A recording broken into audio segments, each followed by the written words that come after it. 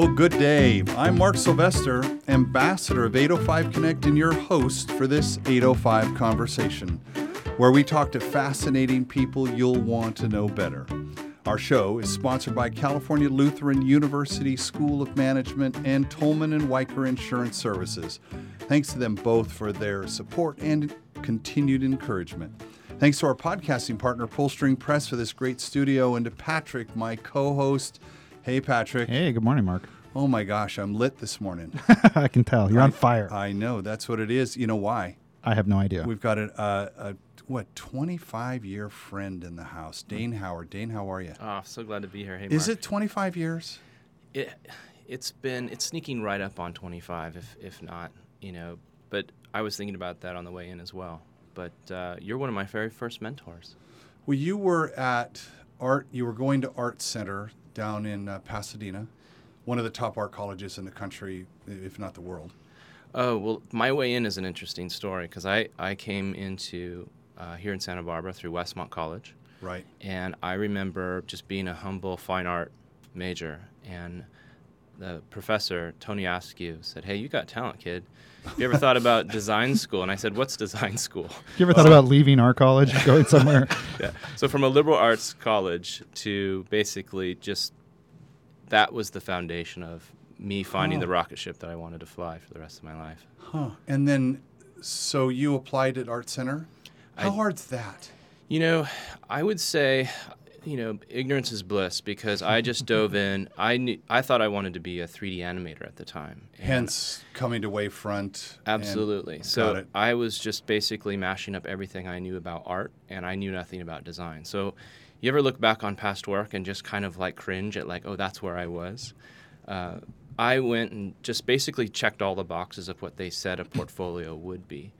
But what I fell in love with was design represented a way to mash up creativity and intentionality that allowed me to essentially make a living at it. What do you mean? Okay, intentionality, what does that mean? So in this context. You land at design school and you realize that art really, I had done photography, I had showed, but that was serving myself, really. You go to design school and you realize that it's a much more outward-facing posture of design, meaning that it's meant to serve a customer or an audience that's not yourself.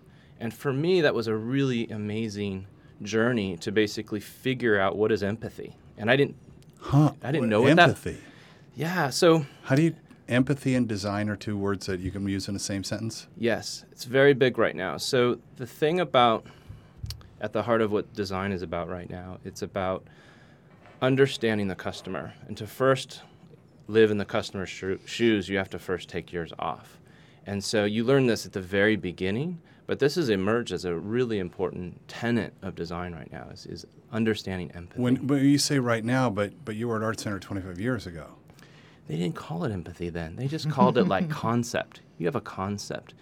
And one thing that's so amazing over the last 20 years is that design has moved from the posture of like decorative, almost the veneer, to being much more holistic. I mean, it's considered across the entire business now. So is it fair to... So I'm going to go from a soft, because my listener knows I'm a software guy in one of my hats.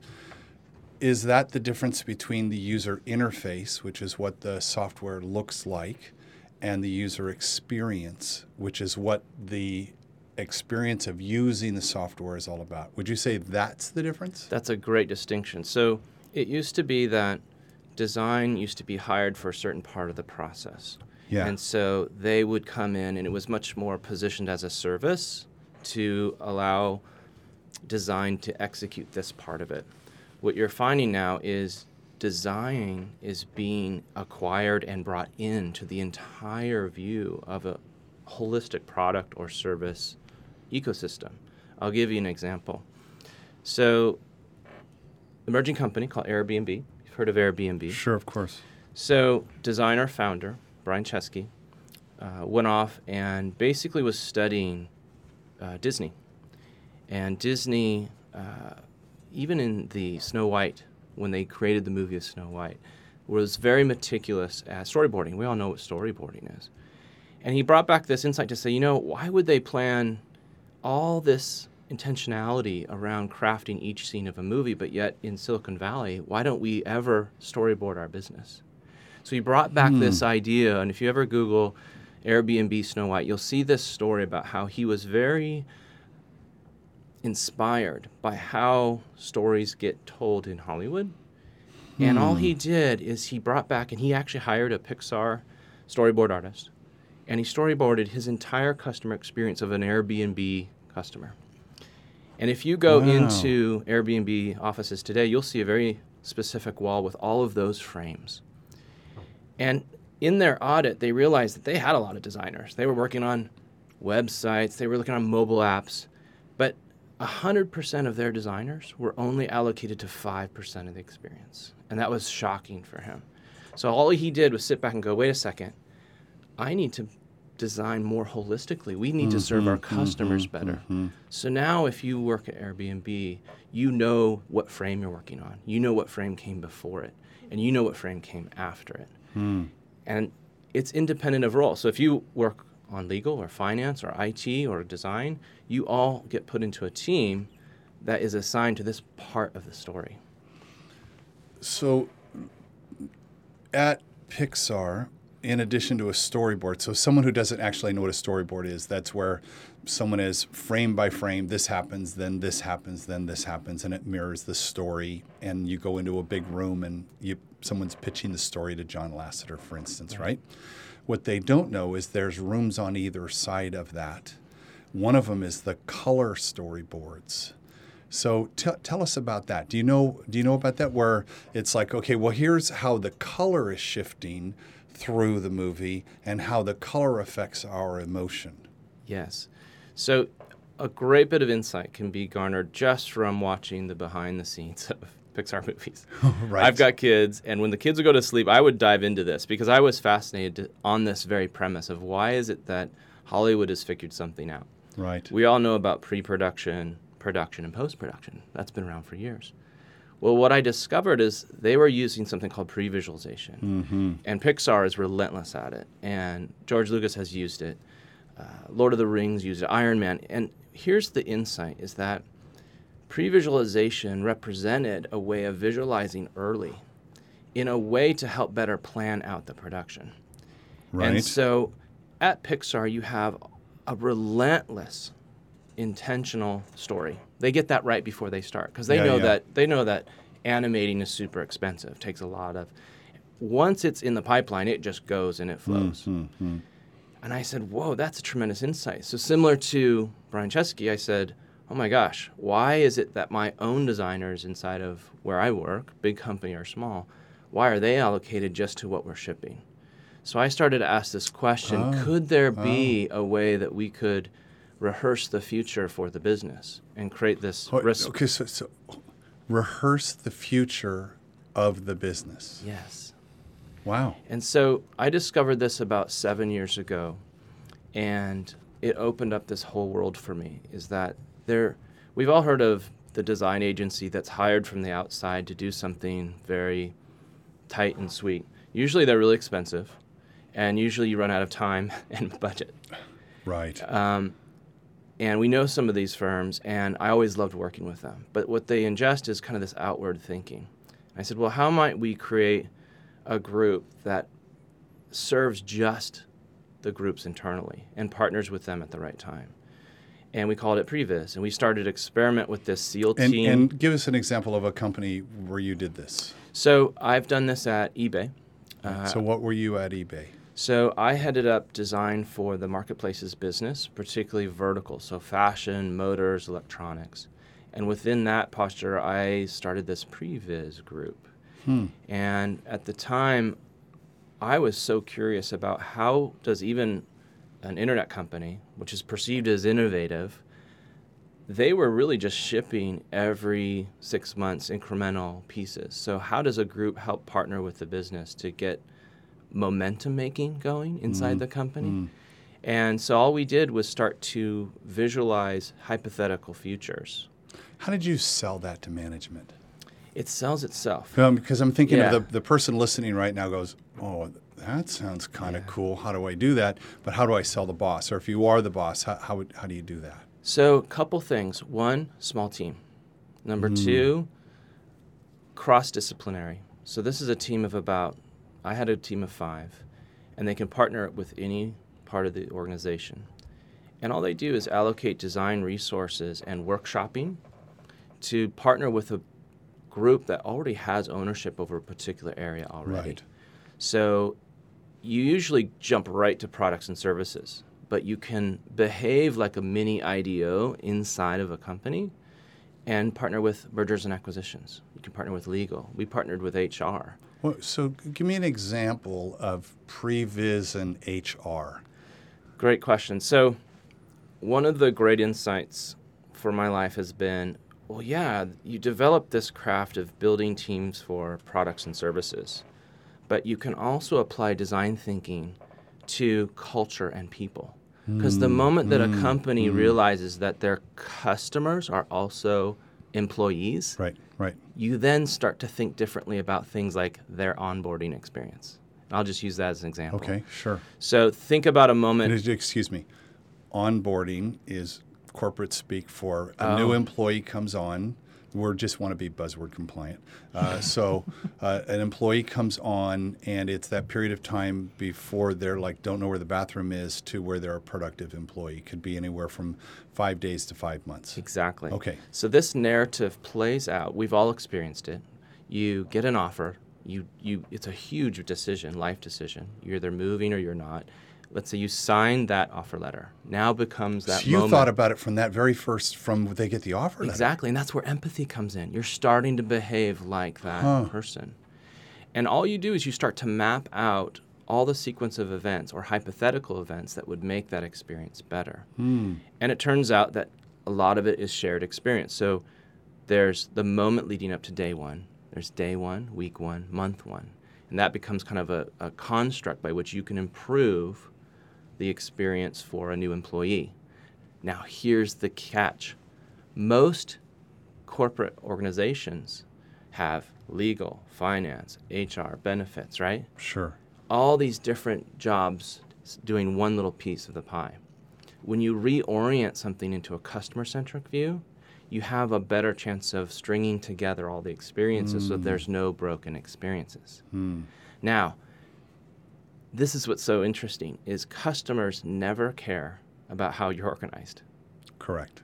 However, we always seem to manifest, I'm legal, I'm finance, I'm IT.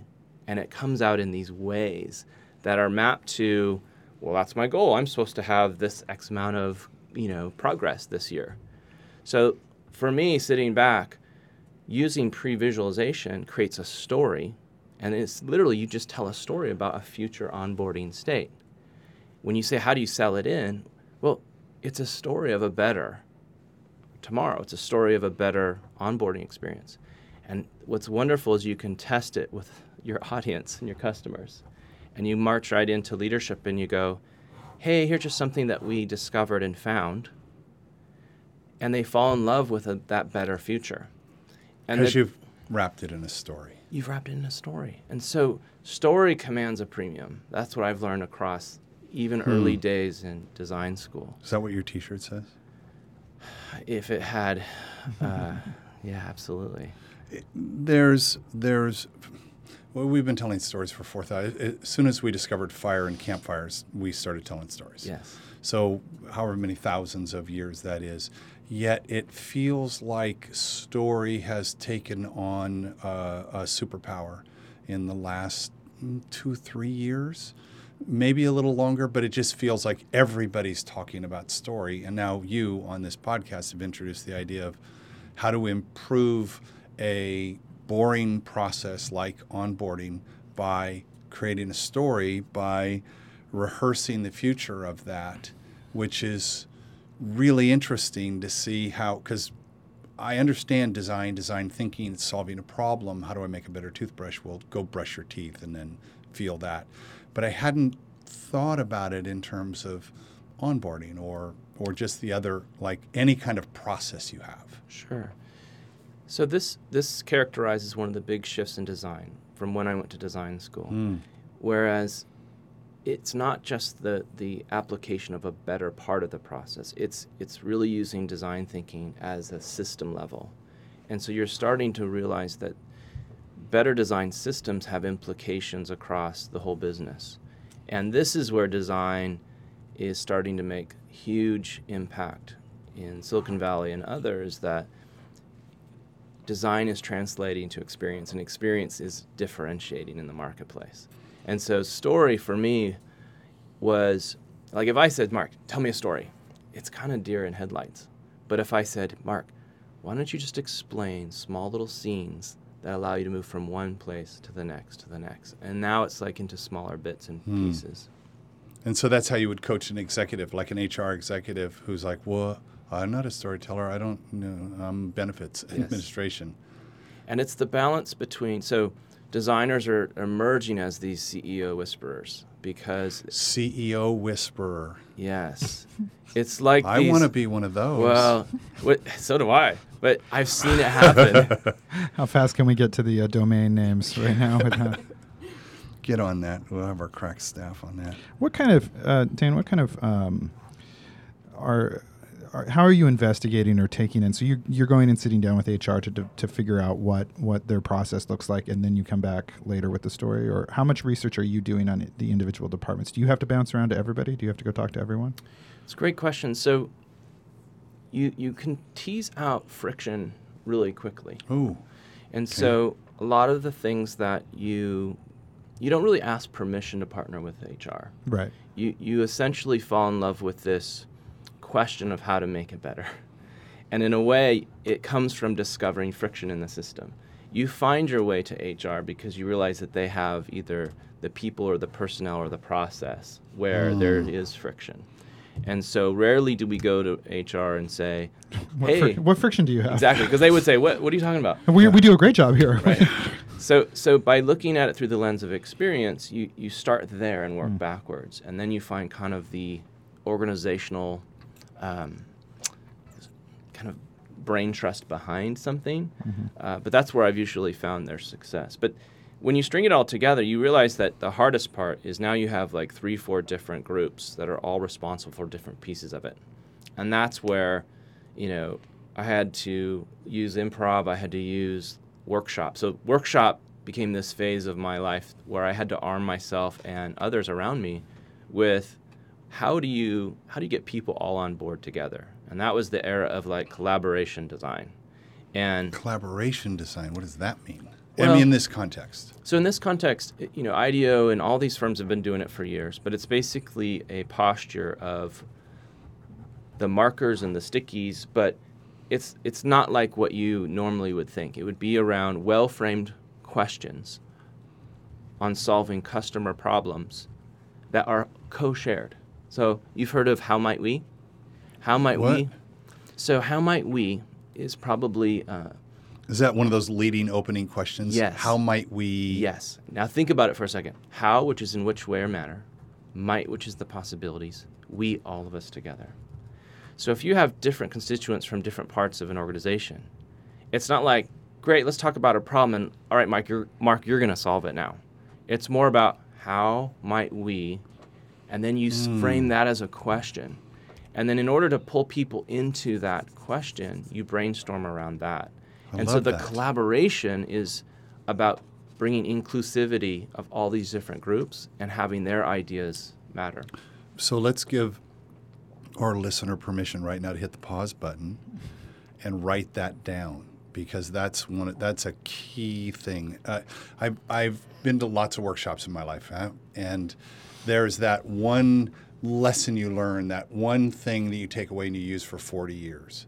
This is one of those. How might we? Thank you, Dane, for that, because that's what a great way to just open up any question. I was thinking last night, by the way, we should let our listener know that your daughter, Chloe Howard, was on the TEDx stage recently, and they can go Google and find her video on TEDx Santa Barbara.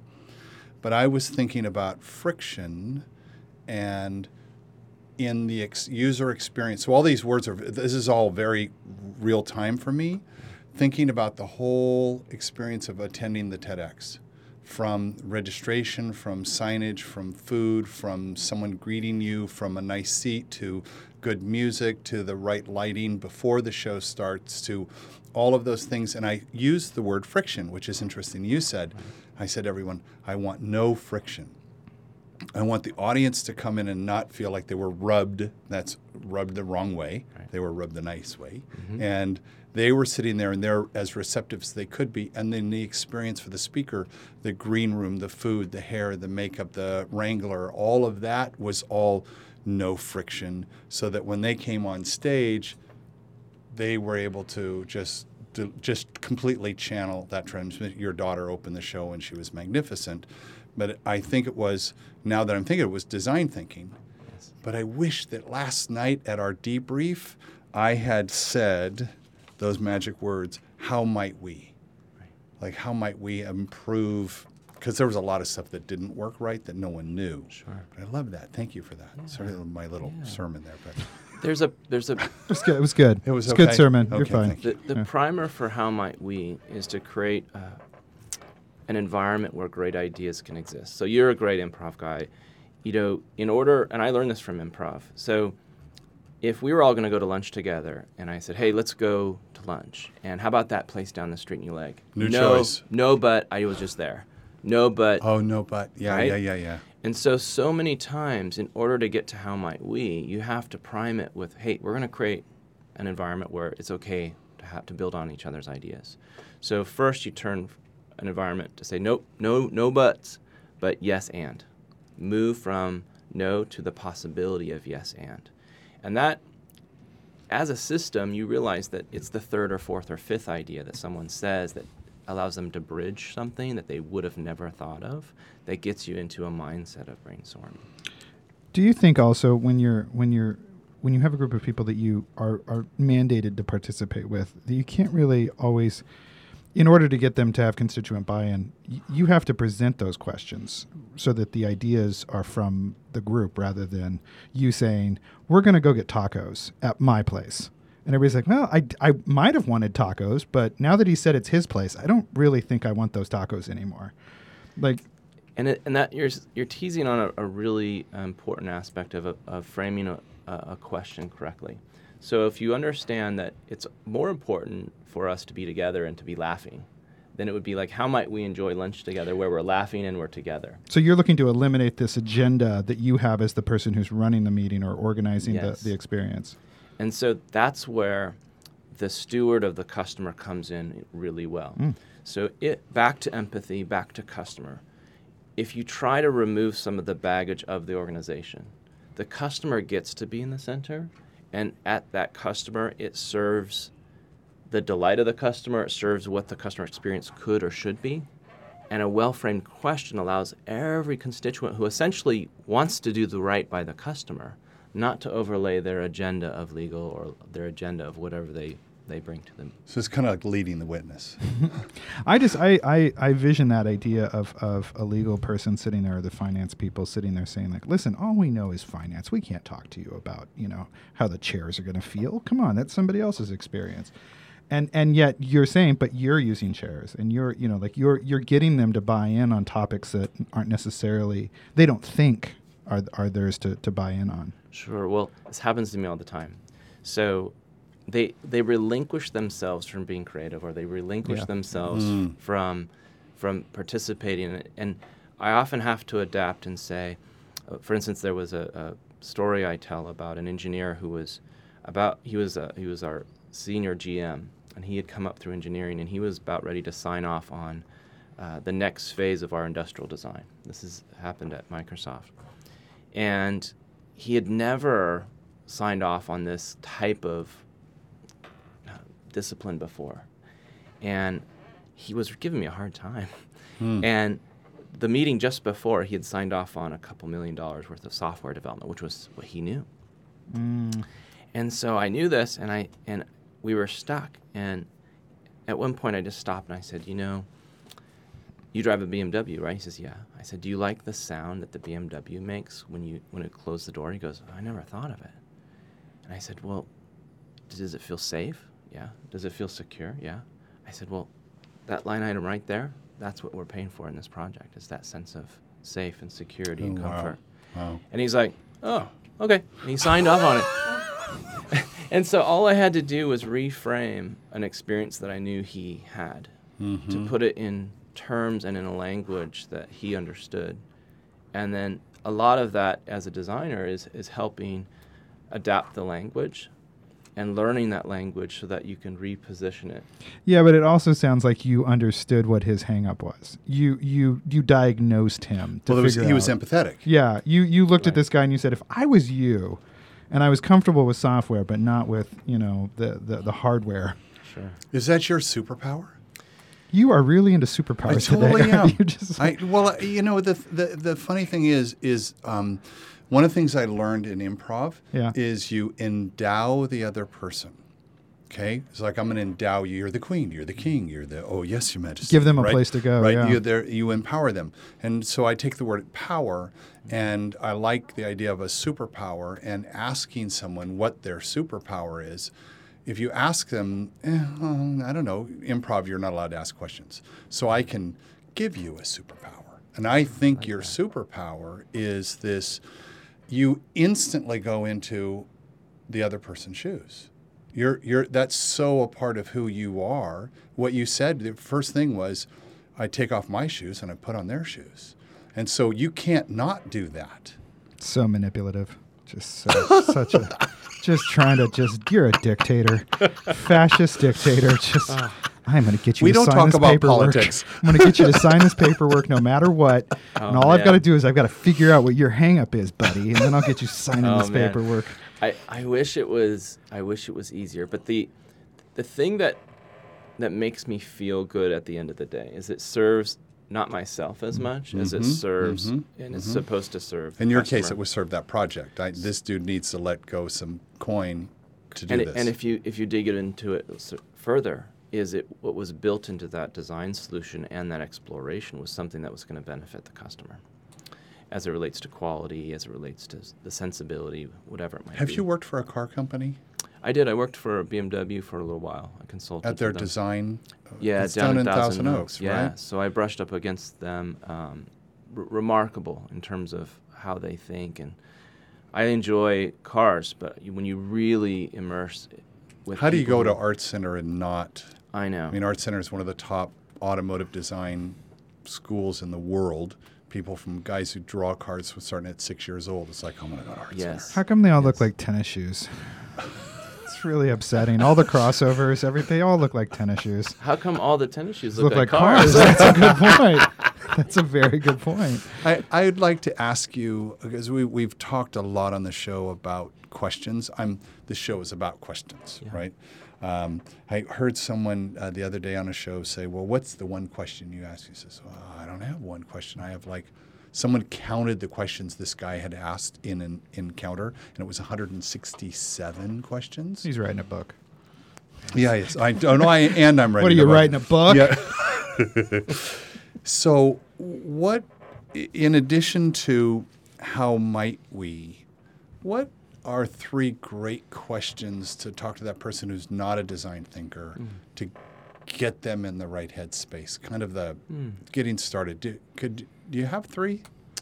Well, three things come to mind, and they're going to be high level, but it's me reflecting back on how do you make impact and influence in this world. And the first chapter for me was really about learning how to design for products and services. And that's the discipline of listening, building the teams that the organization would need to have world-class products and services. Yeah. The second was an insight where, use this design thinking to then point the outcome at people and culture. So I'm fascinated with how could you use design thinking to help better create an environment of people that all work together. Okay. And the third is just emerging, and this is me looking back at the fact that I'm a father now of a 16-year-old and a 13-year-old, and I said, well, how might I use what I've learned about design thinking and creativity and be a better designer father? And for me, this is so exciting because, as you mentioned, Chloe's world of being a 16-year-old and what she talked about on the TED stage, I realized that this, oftentimes passion projects are things we choose. This one chose me. And so my ability to help her navigate that area, but also be a father and to instill some of these life lessons of how to pivot, how to look at things, how to be empathetic.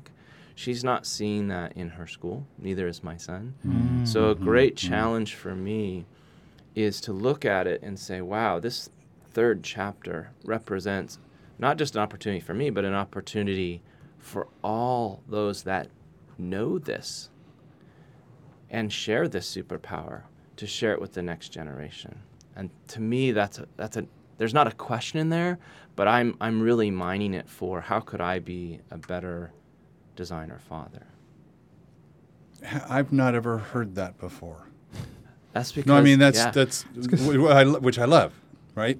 Which is what's also interesting. It's how you took your day job, so to speak, and said, how do I take those learnings and apply them back at home? The family meetings seem in my mind really great. When you sit them down, you're like, how might we figure out this family vacation? Exactly. That's an example of where it would go disastrously wrong. But I'll give you an example. So, where it goes wrong? No, where it goes right, actually. So this is a delightful little treat. So I call this 3-minute drawings. So my son and I, we were learning just yes and I didn't package it in yes and, but it was basically we would do these drawings before you go to bed. Nice.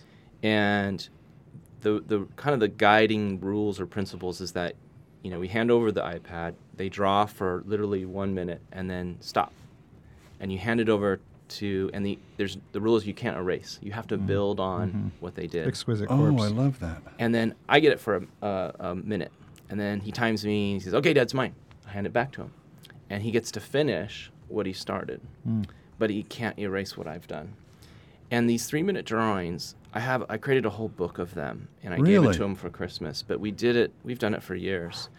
And the thing that's so great is in 3 minutes, you've basically built on each other's work. You're laughing hysterically. I bet. Because everything turns into an animal or a face or something hysterical.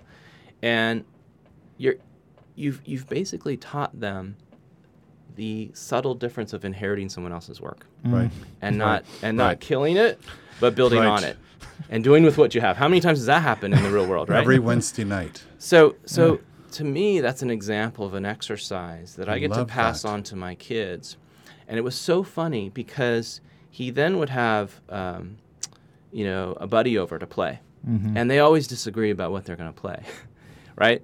But I actually heard him be like, okay, we'll do that. Yes, and then we can go play this other. And he was using the language on his own. Without even probably. Because you taught it to him. That's weird. You taught him how to do something, right?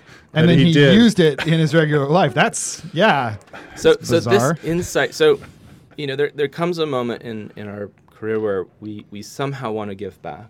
For me, I started a relationship with Lynda.com many years ago, and I enjoyed the benefit of creating titles of what I would call life skills for creatives, things I never learned in school. And can someone go to Lynda.com and find those? Yeah, just do a search for Lynda.com, Dane Howard. And for me, I've used their format as a way of putting some of myself into these lessons that I've learned. So you'll see things up there around how to pitch projects and products to executives. You'll see things up there about this previs. So for me, these are like documentary shorts of how does previs work for automotive, for instance. I went back and visited my buddies at BMW. How does previs work for product design or video? And so I just did a couple of these series that just fascinated me for a couple years. But it was a way of giving back. So set in that context, I was like, oh my gosh, I need to pass along some of these great things to my kids so that they become better collaborators, better critical thinkers, better brainstormers. I mean, as we're seeing the emergence of creativity and grit, those two things I wish my kids Creativity had. And grit. Well, grit, there's a lot that they speak to on TED about grit, but it's essentially the perseverance piece. Yep. And ego strength, Mark calls it. Yeah. Yeah. So thank you for giving me a superpower. I don't know what it is other than just trying to be a better listener every day and trying to reframe that in a way that I can authentically invite you to come with me on a journey. I'm going to post in the show notes the mind map that you gave me. Yeah. For those of you who don't know what a mind map is, look at a picture, you'll see this. It's just a drawing that you made yesterday in your flight home from the East Coast of just all the things, like your give was, I'm going to be on a podcast. What might I talk about? And you just started and drew. And so when someone sees this, they're going to love it. I could probably spend 100 hours talking to you, but one thing that came up was the future of memories. And I think of the word memory to me, Past tense. Exactly. And now the future of memories. What did that mean to you? So the Future of Memories is a title of a book I did many years ago. Yeah. Oh. So I had the pleasure of diving into one of my passions, which is photography. I had a chance to interview hundreds of families, and I realized that how we behave around our photos is, that's a whole career in itself. How we behave around our photos. Correct. And so what happens usually is this fascinating need to want to preserve memories. But it was, for years, been thwarted with friction until the mobile phone came along. And then so I've been on this 10-year journey of how to publish photos and to capture memories in a way that doesn't feel so daunting, but feels like you're just building a life's work of memories. And so I talk about this in the book. But the future of memories represents that journey of all the technological innovation that we have yet still to see. And we have seen a lot since 2003 when I started. But it comes down to this daily behavior of observing, seeing, and emerging as a better photographer, regardless of what you carry. And then not having those images sit on the SD card or not having those images sit latent, but use a practice of sharing in a way that aligns with your lifestyle and with your audience. So do you have a point of view on the relentless sharing of the 16-year-olds?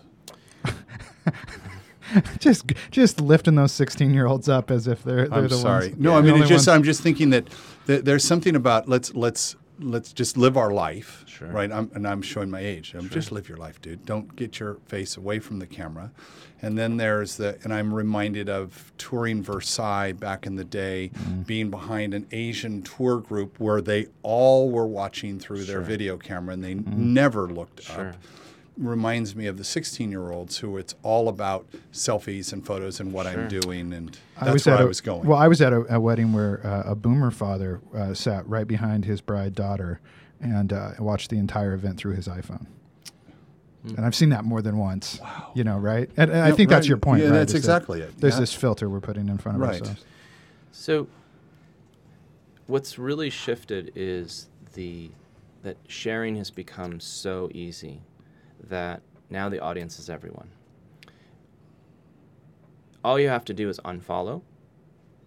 But the position I kind of like to look at it is how do you create a body of work that you'll enjoy in the future, regardless of audience? Isn't that term right there, the body of work, implying an editorial decision making inside of it, implying exactly what you've been talking about this overlaying this visualization of anticipating, I'm going to have this voice. I'm going to be the author of this, rather than I'm just going to be the experiencer of this. Yes, and so I talk a lot about how do you create a body of work, and that's really the future of memories is about creating a lifelong behavior that creates the body of work. One of my gifts to Chloe when she was born, she was a millennial baby, was ChloeHoward.com. Smart. Very smart. And I didn't know it at the time. So if you can imagine me hand coding like these pages in 2000, just trying to figure this out. So you talk about friction, right? But one of her favorite things to do is to look back and see the body of work of herself growing up. Now, granted, it was a website. It was never really intended for the mass audience. It was my learnings through creating that for her which created the point of view to say, wow, one day I'm going to have to hand this over her. Does she have an Instagram account now? Yeah, she does. But there's a point by which she's going to start to take on the body of work, which is her life. Who she decides to share it with is her own prerogative. So I think that the pendulum has definitely swung on this. Sure. Like, we can't separate, the stories from the noise anymore. But if you look at it from a standpoint of just editorially empowered to publish a body of work, we are so well equipped. And so that's really the foundation of probably a glass half full of where the book should have been. I imagine, did you make zines when you were a kid? Did you ever do the photocopy? I'm gonna be a publisher of my own work, and like the most we had at the time was like access to somebody's photocopier that wasn't using it at night, and you would like just run off like 300 copies. You'd be like, I'm exploiting. I'm a publisher, and it's like now they can just click. Yeah, exactly. It's so easy. It is. So I kind of fell into it. I believe there's this new gene that expresses itself when you become a father, when you all of a sudden want to tell, or a grandfather. Welcome to the club. Welcome to the club. Exactly. So I got that gene, but the careful journey of saying, okay, when is it appropriate for grandma? And she's saying she can't get enough, but everyone else is saying enough already. There is Apple just released iOS 10 yesterday. Loaded it up, and there's a new button on your photos in the bottom called Memories. You click it, and it automatically compiles a movie of the last 3 months' images and then you have some choices, some emotional choices around the music it uses, but there's no editorial. So, I mean, I did it, and then I showed it to someone last night, and they go, well, those are the best memories of the last 3 months? How does it know? And it was interesting, too, that editorial point to go in and say, algorithm. Yes. Algorithm. Yes. Well, some brain is figuring that out. You mentioned the mind map. These are just triggers for memories. Right. And so, if anything, like, regardless of where the software engineers take us on this journey, where they're probably going to get it right is hitting on the best triggers that trigger the best memories. It's just that their authoring won't be the memory. It'll be that they've found better insight into technologically what represented a trigger for a stronger emotion. If it was easy to do software design, everybody would do it. Exactly right. Aren't they? Let me. Yeah. Apps are I've got this great idea for an app. Oh my God, I can make an app. The best app. I'm really interested. We've talked about all the positive and good. There've got to have been some dragons in this story, and I'm sure there was one pretty good-sized dragon that you slew and came back. Slayed? Past tense. Let's Slew? Get our crack researchers on that. I slay. Oh, there you go. The present tense. Yeah. Which, give me an idea of one of those dragons. So the one that comes to mind is a not very great stat that my wife and I had, where we had moved 10 times in 9 years. And I look back on that, and I was chasing a dragon of everything that was exciting and everything that I was curious about. So I traded the excitement of the work for what the tax it brought on our family. The cadence in my life has been moving from small company to big company to small company. I've had the privilege of founding a couple companies and having them be bought by big companies. And so I think right when in 2008, we sold our company, Vuvox, to eBay. And I said, that's kind of enough.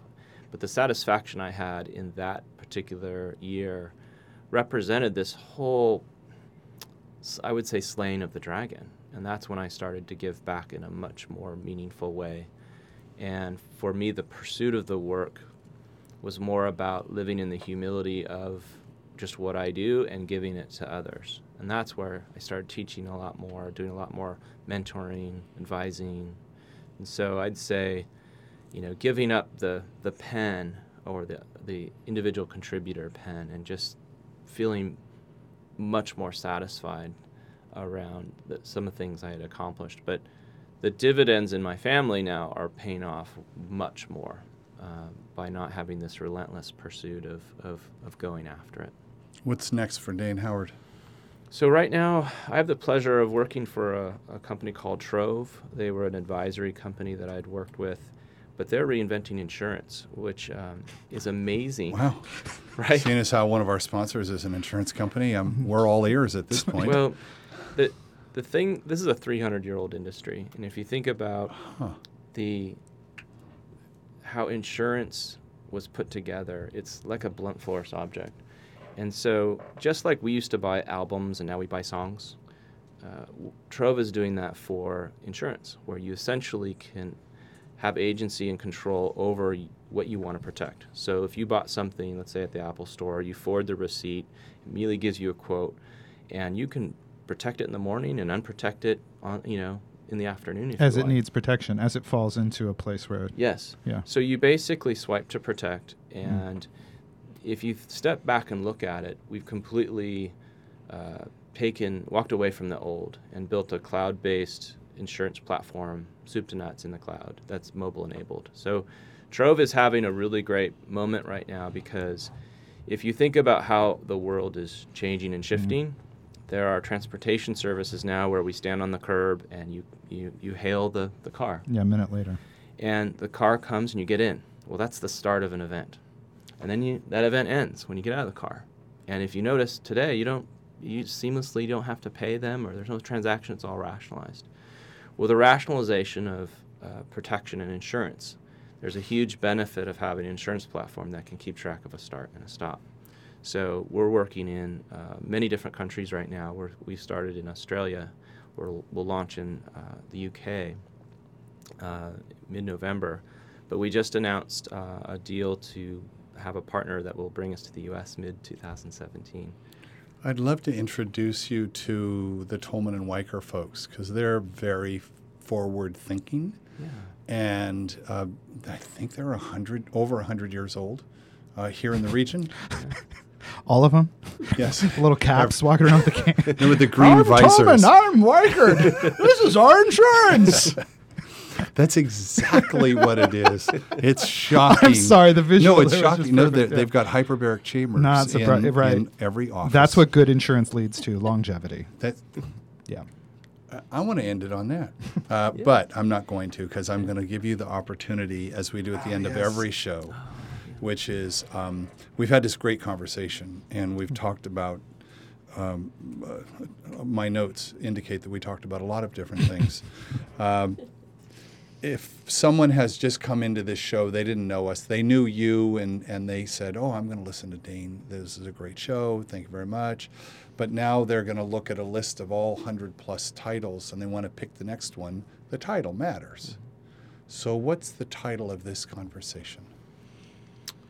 For me, I go back to these 3 ways that design can help someone.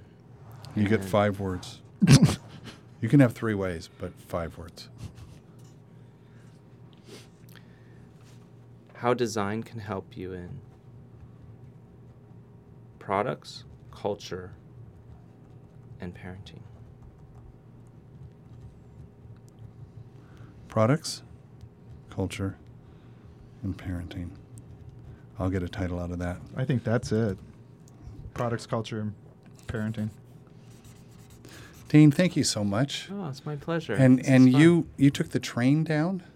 So I was on the East Coast, and I flew to L.A., took the Santa Barbara Airporter, which is great, and I take the train up to Silicon Valley this afternoon. So I'm enjoying planes, trains, and automobiles. Oh, I love it. Thank you. That's a perfect out. Dane Howard, thank you so much for joining us here. How could someone find out more about you? Dane, I'm going to guess DaneHoward.com. DaneHoward.com. Yeah, beautiful. StandBeautiful.me. It's Chloe's story. Yep. And check out what's happening at Trove, TROV.com. Beautiful. Thanks again to California Lutheran University School of Management and oft-mentioned Tolman and Weicker Insurance Services, and our podcasting partner, Pullstring Press, for this great studio. The 805 Connect project, now in our 3rd year, is supported by partners and sponsors throughout the region. I want to thank them as well. more information on them at 805connect.com. Patrick, Yeah. Someone who came in, they were our first-time listener. Yeah, how can they help us? They enjoyed this. How could they help us? I too went to art school, and I know that there's a lot of parents out there struggling with the decision of having a creative child in their house and what to do with them and your fears of their future.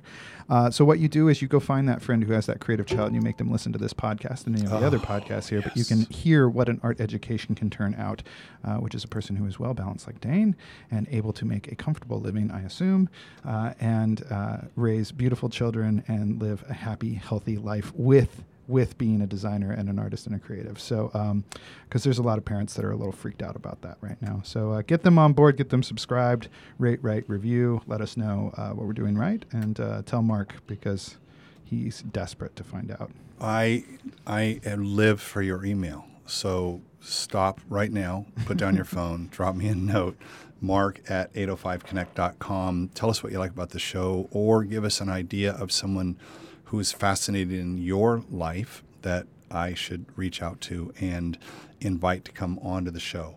And until next time, this is Mark Sylvester, your host for 805 Conversations.